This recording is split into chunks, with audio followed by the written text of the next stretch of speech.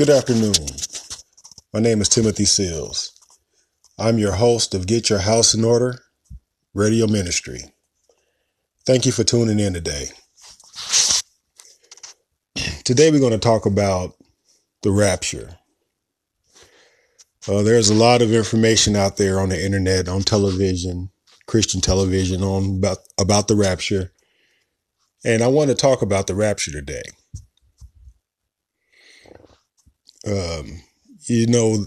It's very, very vital for us to try to interpret scripture by scripture, because there's a lot of controversy on the rapture. And, and unfortunately, there's a lot of misleading information.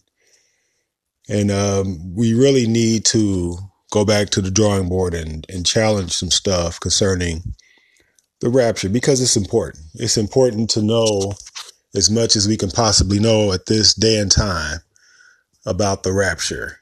Of course, the biggest debate about the rapture, will it take place before the Great Tribulation or after the Great Tribulation? We're going to look into that.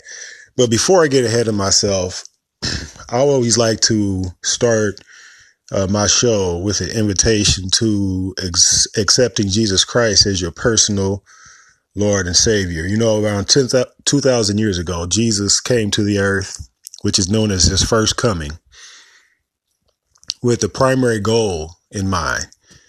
And that primary goal was to redeem man back to God. So he went through a lot of persecution, which led to the cross. You know, they lied on him. They falsely accused him. They got him arrested, thrown into prison.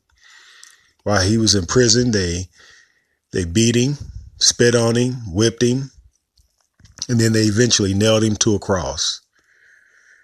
They nailed nails in his hands and in his feet.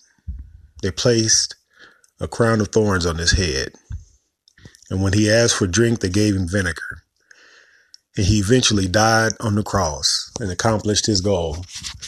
In his death, he was able to take on the sins of the entire world, past, present, and future. That's why there is no other way to God except through Christ, Jesus Christ, our Lord and Savior. John 3:16, for God so loved the world that he gave his only begotten Son, that whosoever believes in him should not perish, but have everlasting life. Romans 10:9, if thou shalt confess with thy mouth the Lord Jesus Christ and believe in thy heart that God has raised him from the dead, you shall be saved. If you don't know Jesus Christ as your personal Lord and Savior, why don't you make the decision to accept him as Lord and Savior of your life?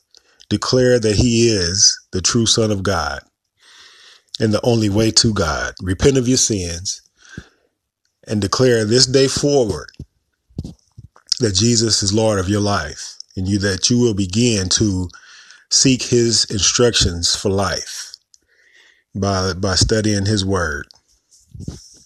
If you make that decision, you have made the most important decision you can ever make, the best decision you can ever make, because that's what life is all about. Who's going to accept Jesus? Who does not accept Jesus? That's the primary question of life, accepting Jesus Christ as Lord and Savior. Have you? Okay. Back to today's topic, the rapture. You know, a lot of television ministries tend to teach a pre-tribulation rapture. And what I mean by that is a lot of television ministries, a lot of ministries teach that before the Great Tribulation takes place, that Jesus is going to rapture his church and get them out of the way before the Great Tribulation. Now, I particularly don't agree with that at all. Now, before I get into why I don't agree with that, the Bible, for those of you that are new in Christ, the Bible does teach that one day Jesus is going to gather his people and take them out of the earth, which is known as what we call the rapture. The word rapture does not appear in the Bible. That's just a word we have placed on the great catching away of God's people. The rapture. The Bible also teaches that there's going to be a great tribulation in the earth led by the Antichrist. The Antichrist is going to be a world leader that is empowered by Satan to basically attack God's people. Okay. So this is a very interesting topic that a lot of people like to know about. So today we're going to look at when this rapture is going to take place. Now, I particularly believe in a post-tribulation rapture. Post, of course, means after. Pre means before. I believe in the post-tribulation rapture. That means that I believe that the church and the people of God are going to go through the great tribulation completely before the rapture takes place. Now, when you listen to arguments about this topic, it's very interesting because every time I listen to teachers and ministries that teach a pre-tribulation rapture, you know, it's clear as mud. I mean, it really is. It's clear as mud. They never really have no direct scripture saying that Jesus is coming before the tribulation. They always link a passage to that point of view that doesn't really say that. You know, that doesn't really say that. Like, I believe it's in 2 Thessalonians where it says, "For God has not appointed us to his wrath." Okay.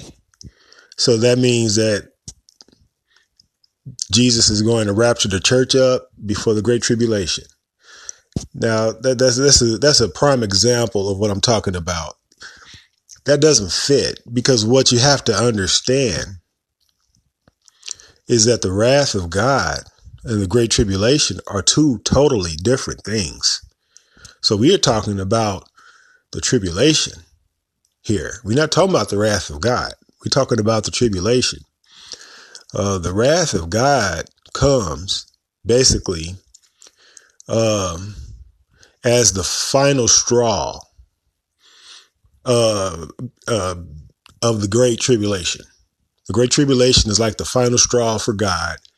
You know, the world has been sinning. And then we get to the great tribulation time where the Antichrist is now attacking the saints and persecuting the saints and even killing some saints. And then when that time is over, then the wrath of God, which is the second coming of Jesus Christ, takes place. Okay.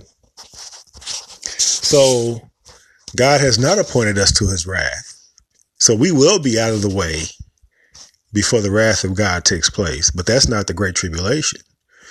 The great tribulation is going to be what Satan and his Antichrist does while on the earth. Now, we're going to be here for that. So quick, couple of things come to mind. Daniel is a big time. The book of Daniel is a big time end time prophecy book.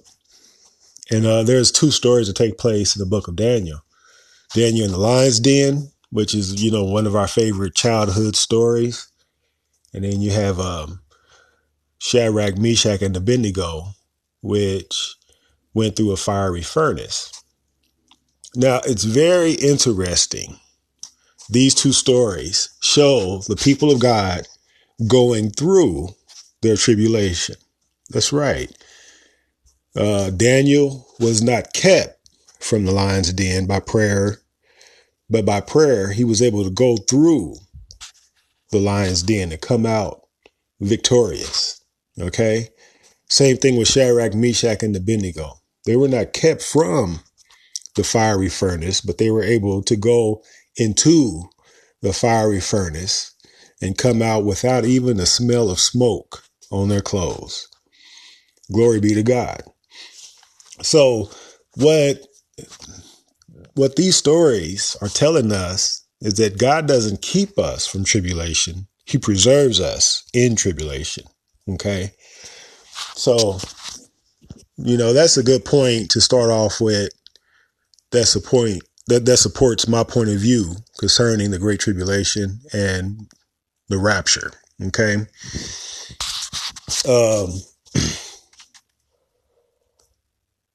Another point I want to make is I believe that a lot of ministries teach a pre-tribulation rapture for a few reasons that are really not good reasons at all. They're not good reasons, because anytime you don't want to face the word of God truth about a matter, and just for other reasons, is no good reason at all, because we're talking about the word of God.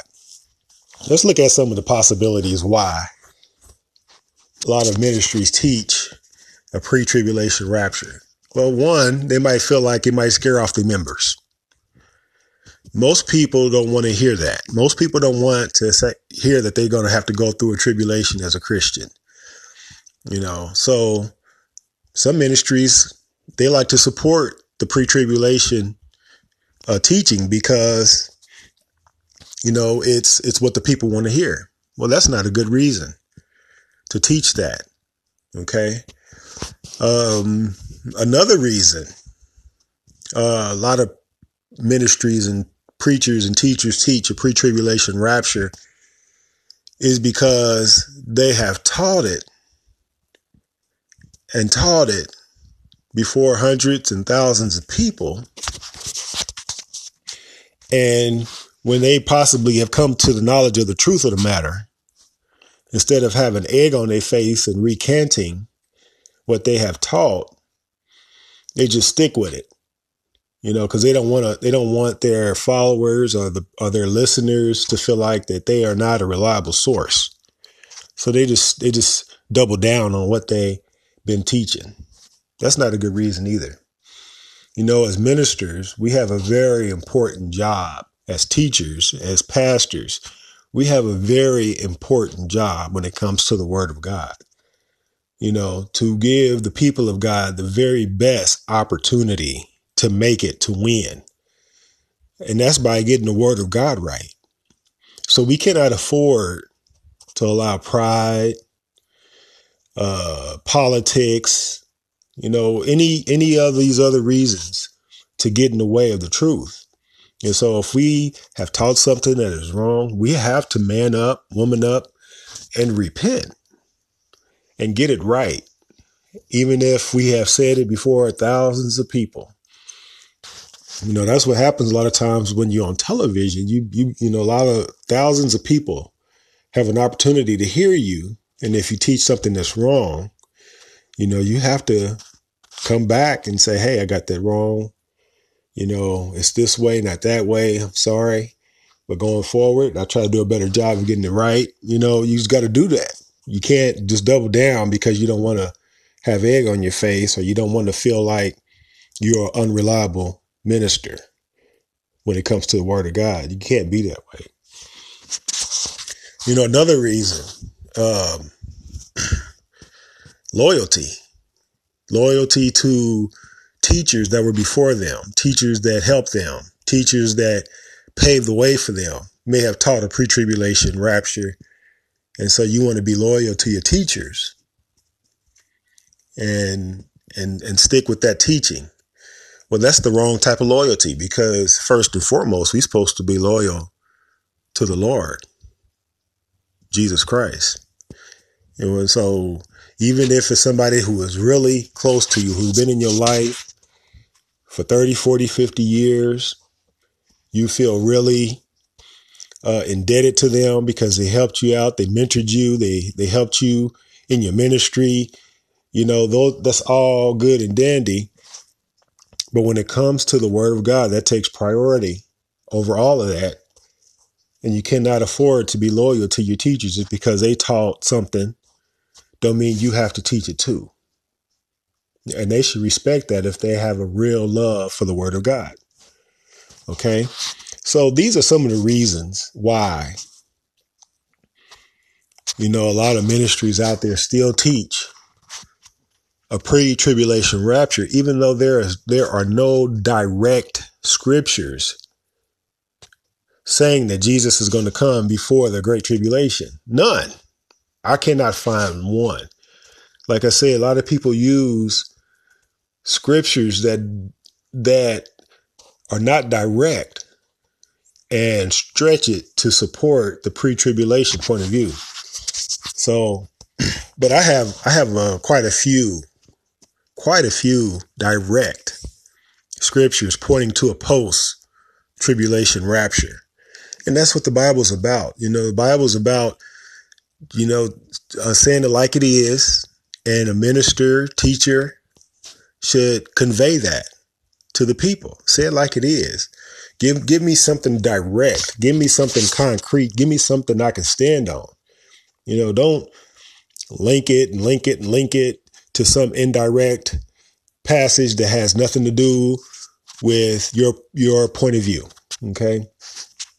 So let's look at some passages of scripture that has to do with a post-tribulation rapture.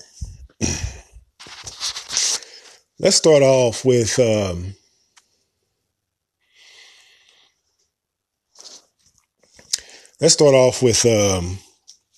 John chapter 6.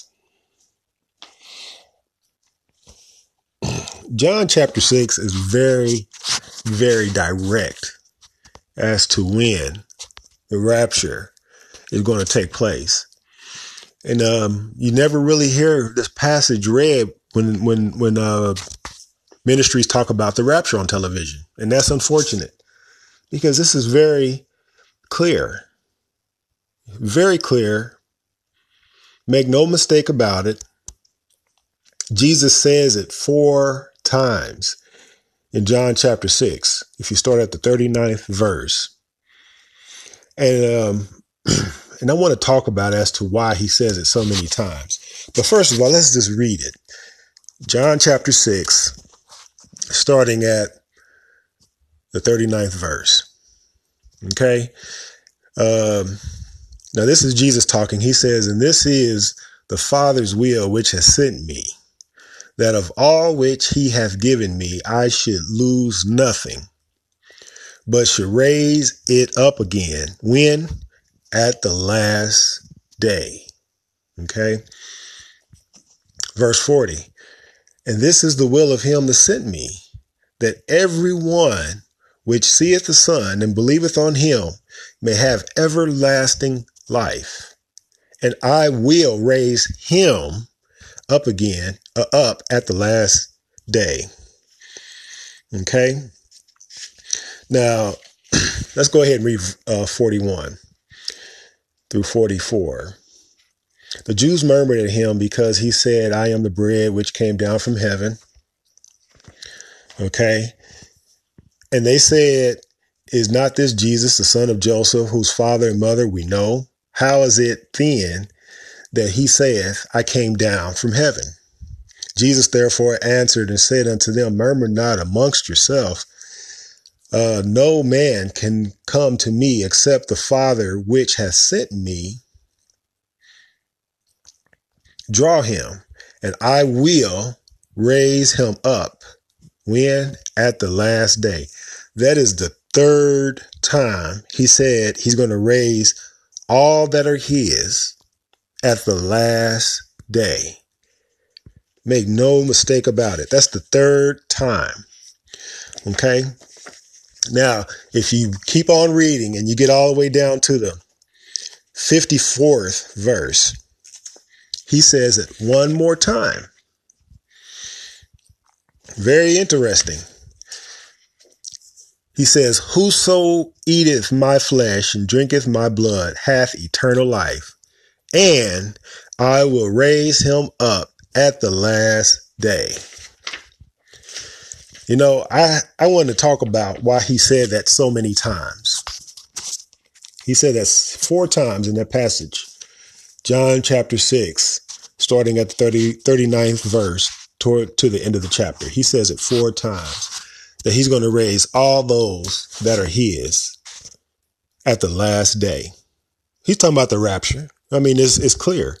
He's talking about raising up all those that are his at the last day.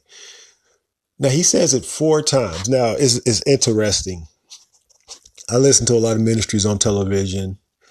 I was watching T.D. Jakes one time, and he made a point. He said 2 things. He said when Jesus is being unusually repetitive, he's being prophetic. I was like, wow, never heard that before. That sounds pretty good. Unusually repetitive. When he's repeating himself, he's being prophetic. And he said also, when Jesus says something that seems to make absolutely no sense within the text, he's being prophetic. So those 2 things he said, the point he made, if I heard him right, he says when Jesus is being, when it seems like he's making absolutely no sense within the text, he's prophesying. So look for a prophecy. When Jesus is being unusually repetitive, when he's repeating himself over and over and over again, he's being prophetic. So look for a prophecy. So here Jesus is definitely repeating himself. All those that are his, he's going to raise up when? At the last day. So I'm looking for the prophecy. Now, today, there's a lot of debating. When will Jesus rapture his church? So to me, the prophecy in this repetitive scripture or repetitive statement that Jesus states on how he's going to raise all those that are his at the last day, the prophecy is that Jesus knew there was going to be a debate. He knew there was going to be a debate as to when he was going to rapture up the church. That is the prophecy. So his prophecy is people are going to be debating when I'm going to come back. So here, I'm going to tell them 4 times in John chapter 6, I'm going to rapture my church at the last day. The last day. Not 7 years before the last day. Not 3.5 years before the last day. But the last day. Okay? Now, the reason why I threw 3.5 years in there is a lot of people don't understand that the Great Tribulation is not a 7-year period. The Great Tribulation is a 3.5-year period. Okay. There's going to be a final week, which according to Daniel, instead of a 7-day week, it's a 7-year week. This final week is going to be divided up into 2 halves. Okay. The first half is going to be Great Revival. And the second half is going to be Great Tribulation. We see this in a couple of spots. Revelation, I believe, chapter 12, when it talks about the woman. She flees for 1,260 days in the first part of the chapter, and then she flees for a time, and dividing of time, a time, times, and dividing of time in the second half of the chapter. So those two ways of describing 3.5 years shows that these are 2 separate 3.5-year periods, in my opinion. And so the first part is going to be the time of the 2 witnesses, which is Great Revival. And then they die. They're killed by Satan himself, I believe is what the scripture teach. And then the Antichrist comes to power, and then he gets to do his thing for 3.5 years, which is the final 3.5 years. Okay. So the Great Tribulation is a 3.5-year period. Okay. Another example is in Revelations chapter 10, when the angel tells John to take the book and eat it. And the Bible says in his mouth it was sweet. Okay. And then in his belly it was bitter. So I believe the sweet is the 3.5 years of revival, the church being prosperous and strong, winning souls. And then the bitterness is, of course, the Great Tribulation. So, and then we see, I believe, what Joseph showed us in the Old Testament when he was able to unlock the dream of Pharaoh back then, when he showed 7 years of plenty followed by 7 years of lack. So that shows us a pattern here. You know how the sweet comes before the bitter. Okay. So 3.5 year Great Tribulation period, not 7.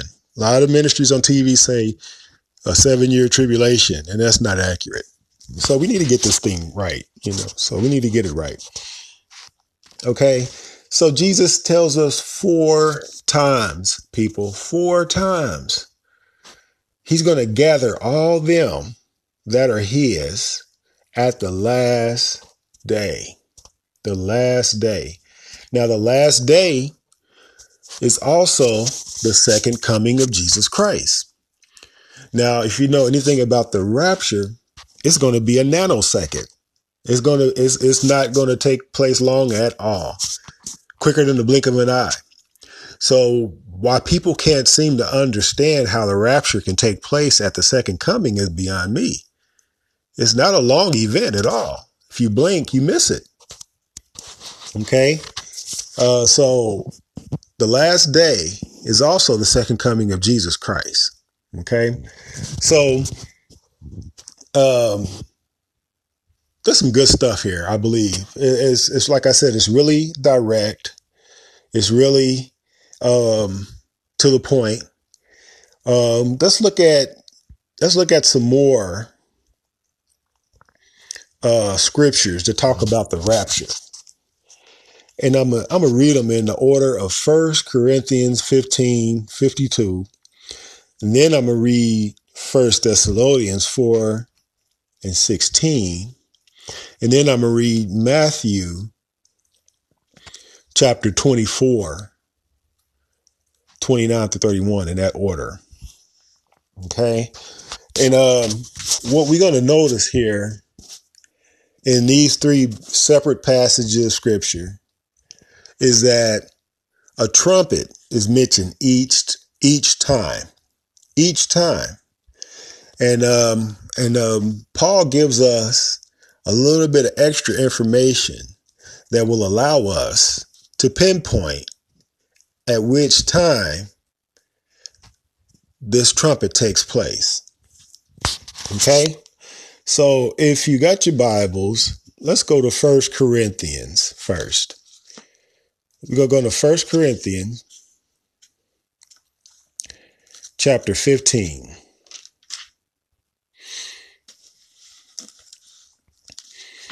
Yeah, I don't have my old tablet with me. I got a traditional Bible where I got to turn the pages, so I might be a little slow. So that'll give you time to get there too. 1 Corinthians chapter 15, verse 52. Now let's just go back to verse 51 and look at what Paul has to say here. He says, "Behold, I show you a mystery. We shall not all sleep, but we shall all be changed." Verse 52, in a moment, in the twinkling of an eye, at the last trump. He said the last trump. Okay. Now, if you know anything about the book of Revelations, there are 7 trumpets. 7 trumpets. Okay. Now, Paul here says it's the last trump that we're going to be changed. It's the last trump that's going to take place where this rapture, this changing is going to take place in a nanosecond, in a moment, in the twinkling of an eye. At the last trump, for the trumpet shall sound, and the dead shall be raised incorruptible, and we shall be changed. Okay? We shall be changed. So Paul gives us information here that is critical to understanding when this is going to take place. He says at the last trump. Okay? Now, let's take a quick look at 1 Thessalonians chapter 4.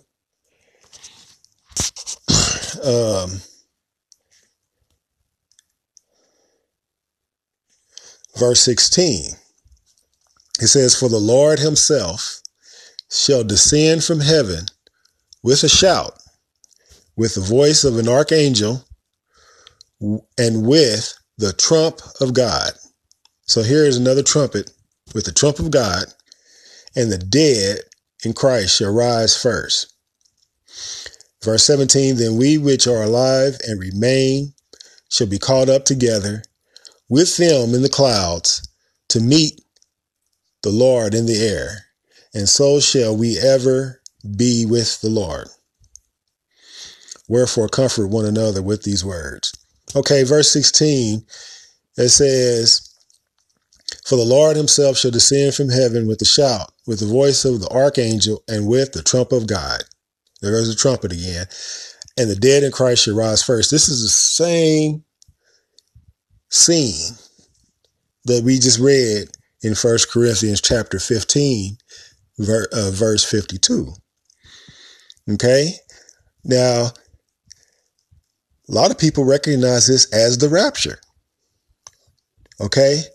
But Paul tells us this is the last trumpet. This is the last trumpet. And there's 7 trumpets. This is the last one. But somehow people think this takes place 7 years or 3.5 years before the second coming. That's not good math. Not good math at all. Okay. Let's continue to read. Let's go now to Matthew chapter 24. Matthew chapter 24. This will tie up all the loose ends, in my strong opinion, of when you put these 3 verses together. You do a little calculating, a little adding and subtracting, draw your conclusion, and this is it. Let's go to Matthew chapter 24. Matthew chapter 24, let's start at the 29th verse. Now, Jesus just tells us with no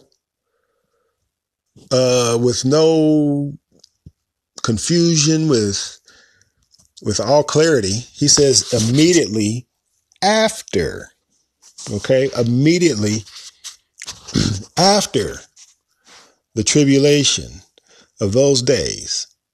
Wow. Immediately after the tribulation. You know, now I heard another minister on TV, Pat Robertson. You know, he'd been coming under fire a lot for things he say that's not politically correct. And, you know, he says things that people get offended by. So his credibility has gone down over the years. But just because your credibility goes down with people or with man, it doesn't really mean a whole lot. You know, a lot of times it can mean a lot, but it don't have to mean a lot. So, but anyway, he got a lot of critics because of some of the stuff he says, but he's one of the few ministers on TV that would tell you that the rapture takes place after the tribulation, people, based on this scripture here. I mean, it's really that clear and that simple. Why people want to insist on a pre-tribulation rapture when Jesus said immediately after the tribulation of those days, watch this, He says, shall the sun be darkened, and the moon shall not give her light, and the stars shall fall from heaven. Okay. And the powers of the heaven shall be shaken. This is a description, people, of the last day. That's right. The last day will be the last day of the sun and the last day of the moon. The sun and the moon is what keeps days going. Okay. When the sun comes up in the morning, that's another day. When the sun goes down at night, that day is over. The sun and the moon is what keeps days going. Okay. So this is a description of the last day. Okay. Verse 30. And then shall appear the sign of the Son of Man in heaven. And then shall all the tribes of the earth mourn. Okay. So he's talking about his second coming right now. He's talking about the last day, which will be his second coming. That's why all of the tribes of the earth are going to mourn, because they're going to know it's on. The wrath of God is here. Okay. And they shall see the Son of Man coming in the clouds of heaven with power and great glory. Great glory. They're going to see this. Okay. Now, verse 31. And he shall send his angels with a great sound of a what? A trumpet. So here we see the trumpet placed at the last day, which Paul said is the last trumpet, which describes the rapture as well. It's basically, people, 2 + 2 = 4. It is really that fundamental. It is really that basic. It is really that obvious. It's as obvious as 2 + 2 = 4. The Apostle Paul says the last trumpet, that's when we're going to be changed in a moment, in a twinkling of an eye. Okay. That's also what he describes in 1 Thessalonians chapter 4, verse 16 that we read. So here he is going to send his angels with the sound of a trumpet, which is the last trumpet, and they shall gather together his elect from the 4 winds, from one end of heaven to the other. The 4 winds, the north wind, the south wind, the east wind, the west wind, around the whole world. Wow, people of God. I mean, when you read John chapter 6, when Jesus says he's going to gather all them that are his, all those that are his at the last day, right here in Matthew, it tells us when the last day is. It's when the sun will be darkened and the moon will no longer give light. That's going to be the last day, and the stars of heaven will fall. That's going to be such a scary moment. Now, in this nanosecond, in a moment, in the twinkling of an eye, Jesus is going to rapture his church out of the earth. Okay. It's going to be so fast that the people that are left behind aren't going to even notice it. They're not going to even know. Now, despite a lot of bad teachings on the rapture, where they show people in the grocery store and at the mall and at work, and one disappearing while another one is standing there, and then the other one that's left behind turns and look and say, hey, where did he go? And that was a rapture. That's not how it's going to be. The scripture, when in Luke chapter 17, when it says one will be taken and the other one left, that's not talking about the rapture. That's talking about the great wrath of God, the wrath of God, because both people are unredeemed in that scenario. When one is taken, the one that is taken, they didn't go off to heaven. No, they have been taken to a slaughtering spot, according to Luke chapter 17. Okay. So we need to get this right. In all likelihood, when the rapture takes place, we are going to be separated from society. We're going to go through the Great Tribulation. The Antichrist is going to push and push and push and change laws and change standards and oppress and oppress and oppress to the point to where we cannot function in society. So just like it was, like Jesus said, just like it was in the days of Lot, just like it was in the days of Noah. See, when you read the story of Noah and the ark, Noah was separated from society. Him and his family were separated from society, and they were building an ark, and people would come and see what they were doing and make fun of them and then leave. And so when Noah was told to get on the ark and the door was shut, the people did not even know. The heathens, the ungodly people, they did not even know that Noah had got on the ark and that the door was shut. And the Bible says, and they were continuing on as life, with everyday life, eating, drinking, marrying, giving into marriage, going to work, shopping, planting, doing all of the everyday stuff.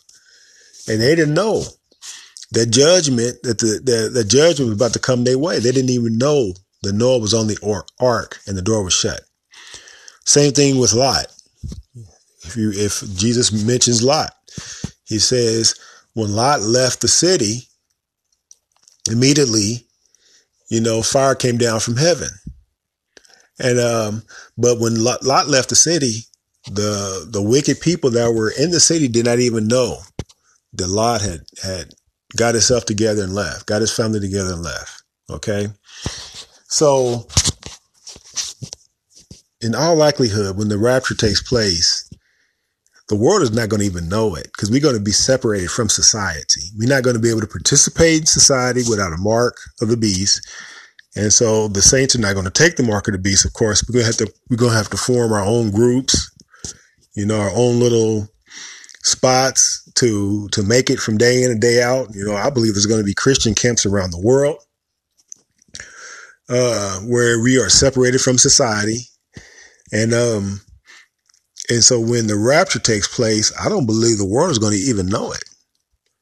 Okay. We're going to be raptured up into heaven, and people are going to be going on with life as usual.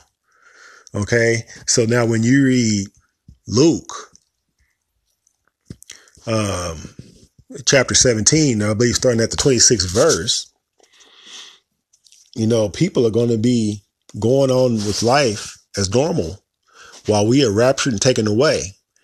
And then all of a sudden, Jesus is going to send his angels, and his angels are going to start snatching people. One will be taken and the other one left. Okay. One will be taken and the other one left. Now, when you read the book of Daniel, chapter 7, Daniel gives us insight on this process. He lets us know that some people, the wicked are going to be judged and attacked in two ways. Okay. Some are going to suffer tragic deaths, slaughtered. Okay. And while they're being slaughtered and while they're being murdered by these soldier angels of Jesus Christ, they're going to be eaten while they are dying by the birds of the air and beasts of the field. So they're going to suffer tragic deaths. And then the ones that are left behind, Daniel says their life are going to be prolonged for a season and a time. And I believe that's 1,001 years. Okay. Because we know in the book of Daniel, time is 1 year. And the season is going to be the 1,000-year millennium reign with Christ. So during that time, we're going to rule and reign over somebody. Okay. So back to back to Luke chapter 17, one will be taken and the other one left. One is going to be taken at the very end of the chapter. Jesus says, where the eagles are gathered together, so will the carcasses be also. Ones that are going to be taken to a slaughtering place where they're going to be slaughtered. These are wicked people. These are not saints being raptured. No. These are going to be people taken to a slaughtering place, and they're going to be eaten while they're being murdered by eagles, hawks, and owls, and maybe beasts of the earth, and all sorts of animals. And then the ones that are left behind, their lives are going to be prolonged, according to Daniel chapter 7. Their lives are going to be prolonged for a season and a time, for 1,000 years. They're going to be sentenced to 1,000 years of hard labor. These are who we're going to rule and reign over with Christ. Okay, and then we're talking about a lot of people here, because right now, census teaches us that there are 7 billion, with a B, like bumblebee, 7 billion people on the earth. Okay. Now, the Bible teaches us that broad is the path of destruction and narrow is the path of righteousness. So it's going to be much more wicked people at the end than righteous people. Okay. Now, if there's 7 billion people on the earth today, add that to the many thousands of years before us. Yes, okay, could be talking about people that lived on the earth since the time of Adam. So we could be talking about over 100 billion, with a B, over 100 billion people are going to be dealt with at the second coming of Jesus Christ. Okay. Now, of course, the Apostle Paul tells us the dead in Christ, we're going all the way back to Adam, because if you remember when Jesus died on the cross, we are taught that he went into the graves and preached to the lost souls. And of course, I believe some got saved and some didn't. And many that were asleep got up out of their graves. When you read in Matthew, I believe it's the 26th chapter of Matthew, it talks about many that were asleep in the graves. They got up out of the graves once Jesus died, because they got saved and they was able to go back to their families, got up out, some of them able to get up out of the grave. So Jesus preached to lost souls when he was dead in the earth for 3 days. And so we got to go back all the way to Adam and Eve, all the way up to today. When the second coming of Jesus Christ takes place, there's going to be a resurrection of the dead in Christ first, and then we which are alive and remain shall be caught up. All this in a moment, in the twinkling of an eye. Then now this is the rapture. So there's going to be also now the unredeemed part of the story.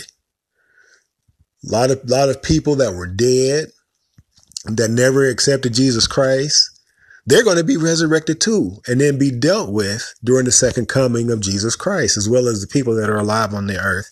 So the Great Tribulation is going to be terrible.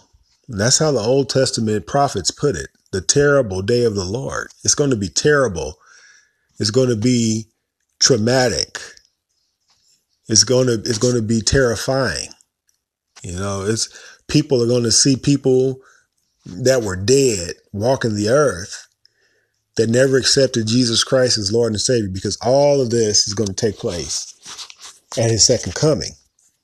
So some are going to be resurrected only to be butchered at a designated spot. One will be taken and the other one left. Now, what gave me a clue a long time ago, that the passage in Luke where it says one will be taken and the other one left, was not the rapture. What gave me a strong clue when I was a young teenager. Now, Luke is the only one that gives us this account. Luke says 2 men will be in one bed. One shall be taken and the other one left. Two men will be in one bed. One shall be taken and the other one left. And I remember saying to myself, why is two men in one bed? And I was always taught that this was a picture of the rapture. No, this is not. The rapture had already taken place in a moment, in the twinkling of an eye. And now this is the wrath of God. One is going to be taken to a slaughtering place where the eagles are gathered together. So will the carcasses be also, is what Jesus said. And the other one left. And his life is going to be prolonged for a season and a time, which I believe is 1,001 year, to be made a slave on the earth, sentenced to 1,000 years of hard labor. Okay. So two men in one bed, that should be a red flag as to what is going on there. This is homosexuality, people. You know, two men in one bed. This is a picture of homosexuality. You know, Jesus is going to take one to be slaughtered, and he's going to leave the other one left to be a slave on the earth for 1,000 years. Okay.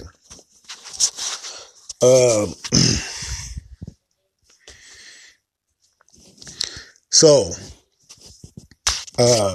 I really believe I gave you a lot of scripture here to support my position on the rapture as to when it takes place.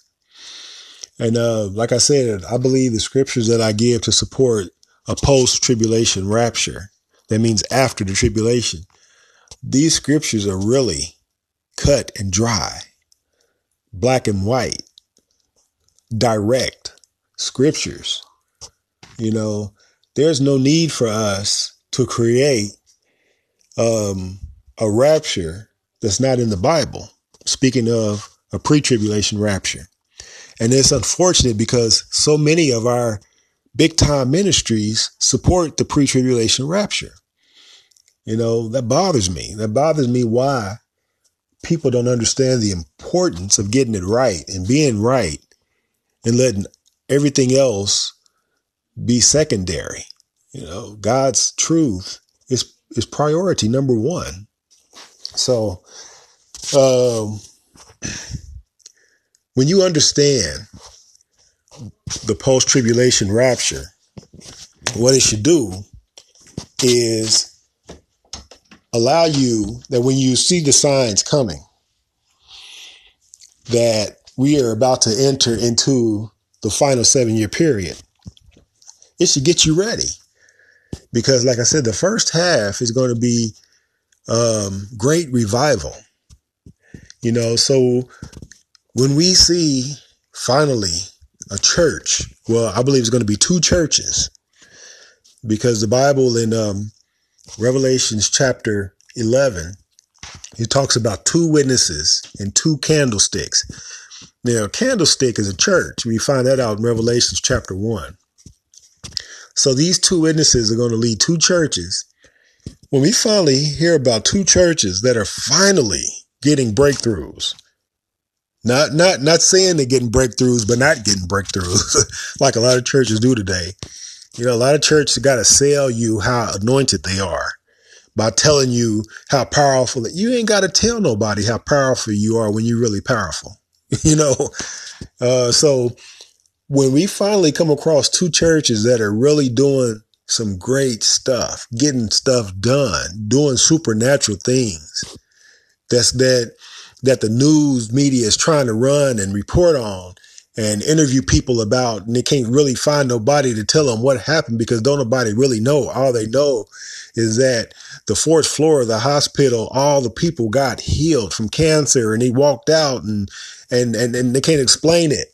You know, when they start getting results, you know, it's time, you know, we're in the final 7 years, and to get ready, you know, like in the days of Joseph, when he had the first years of plenty, he stocked up and he saved and he got in reserves and he prepared for the lean years to come. We need to do that. We need to stock up literally and physically, you know, and and socially and metaphorically. We need to stock up, you know, and then so that we can get ready for the 3.5 years of lean times or of great tribulation to come, you know, so that if we have to, we can sleep in the sleeping bag with our flashlight and batteries and our pistol and our tent, you know, if we need to, you know.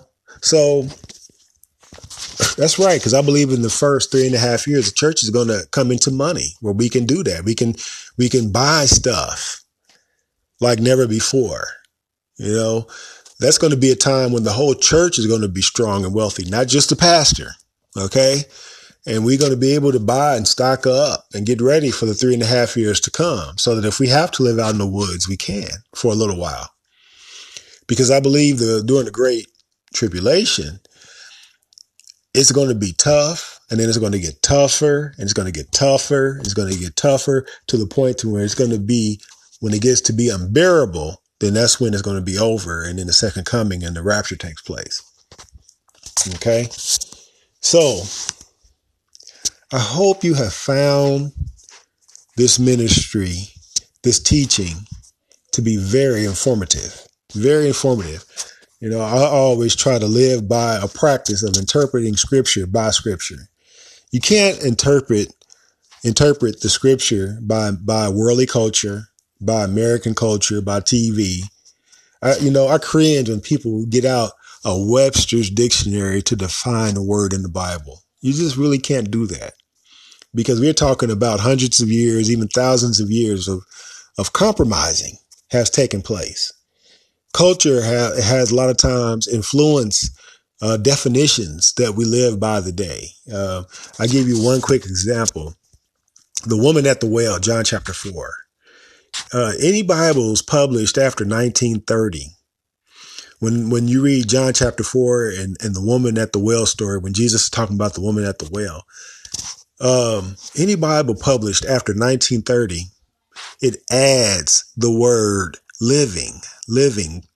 Jesus said, you have had 5 husbands, and the man you are now with is not your husband. Now, King James says the man you are now with. The Young's literal translation says the man you are now with.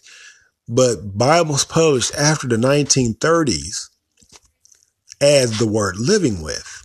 The man you are now living with. And you know why? Because it was the 1900s. It was the early 1900s when there became a popular distinction on who had a marriage license and who didn't. Okay. So that's when you get the term shacking up. That's when you get living with now added to the Bible. You know, something that new, that recent. That's right. So that's why I always like to stick to the King James, and I always try to allow the Bible to interpret the Bible. I can't use modern day resources to interpret the Bible. It's just too dangerous. It's just too risky. The woman at the well was not a woman living with or shacking up. It wasn't about that. The woman at the well was a bad wife turned prostitute. The man that she was now with was a paying customer, what they call a John. And she was at the well drawing water because she had a paying customer. She was a prostitute. And one final clue, the Bible says after her and Jesus finished talking, she dropped her water and she went back and told the men of the city. That's one last clue that she was a prostitute. So wasn't a story about shacking up. That's a new culture thing. And the Bible never makes that distinction on who has a marriage license and who don't. But this was about a woman being a prostitute and Jesus convicting her and possibly saving her. Okay, I'm about out of time. Thank you for tuning in today's broadcast. Again, I'm your host, Timothy Aaron. The title of this ministry is Get Your House in Order. Once again, tell your family and friends about the show if you enjoyed it, if you found it to be informative. That's what I'm about. I'm about the truth and the truth making us free. So once again, thank you for tuning in. Above all things, my brothers and sisters, I hope you prosper and be in good health, even as your soul prosper. God bless. Peace.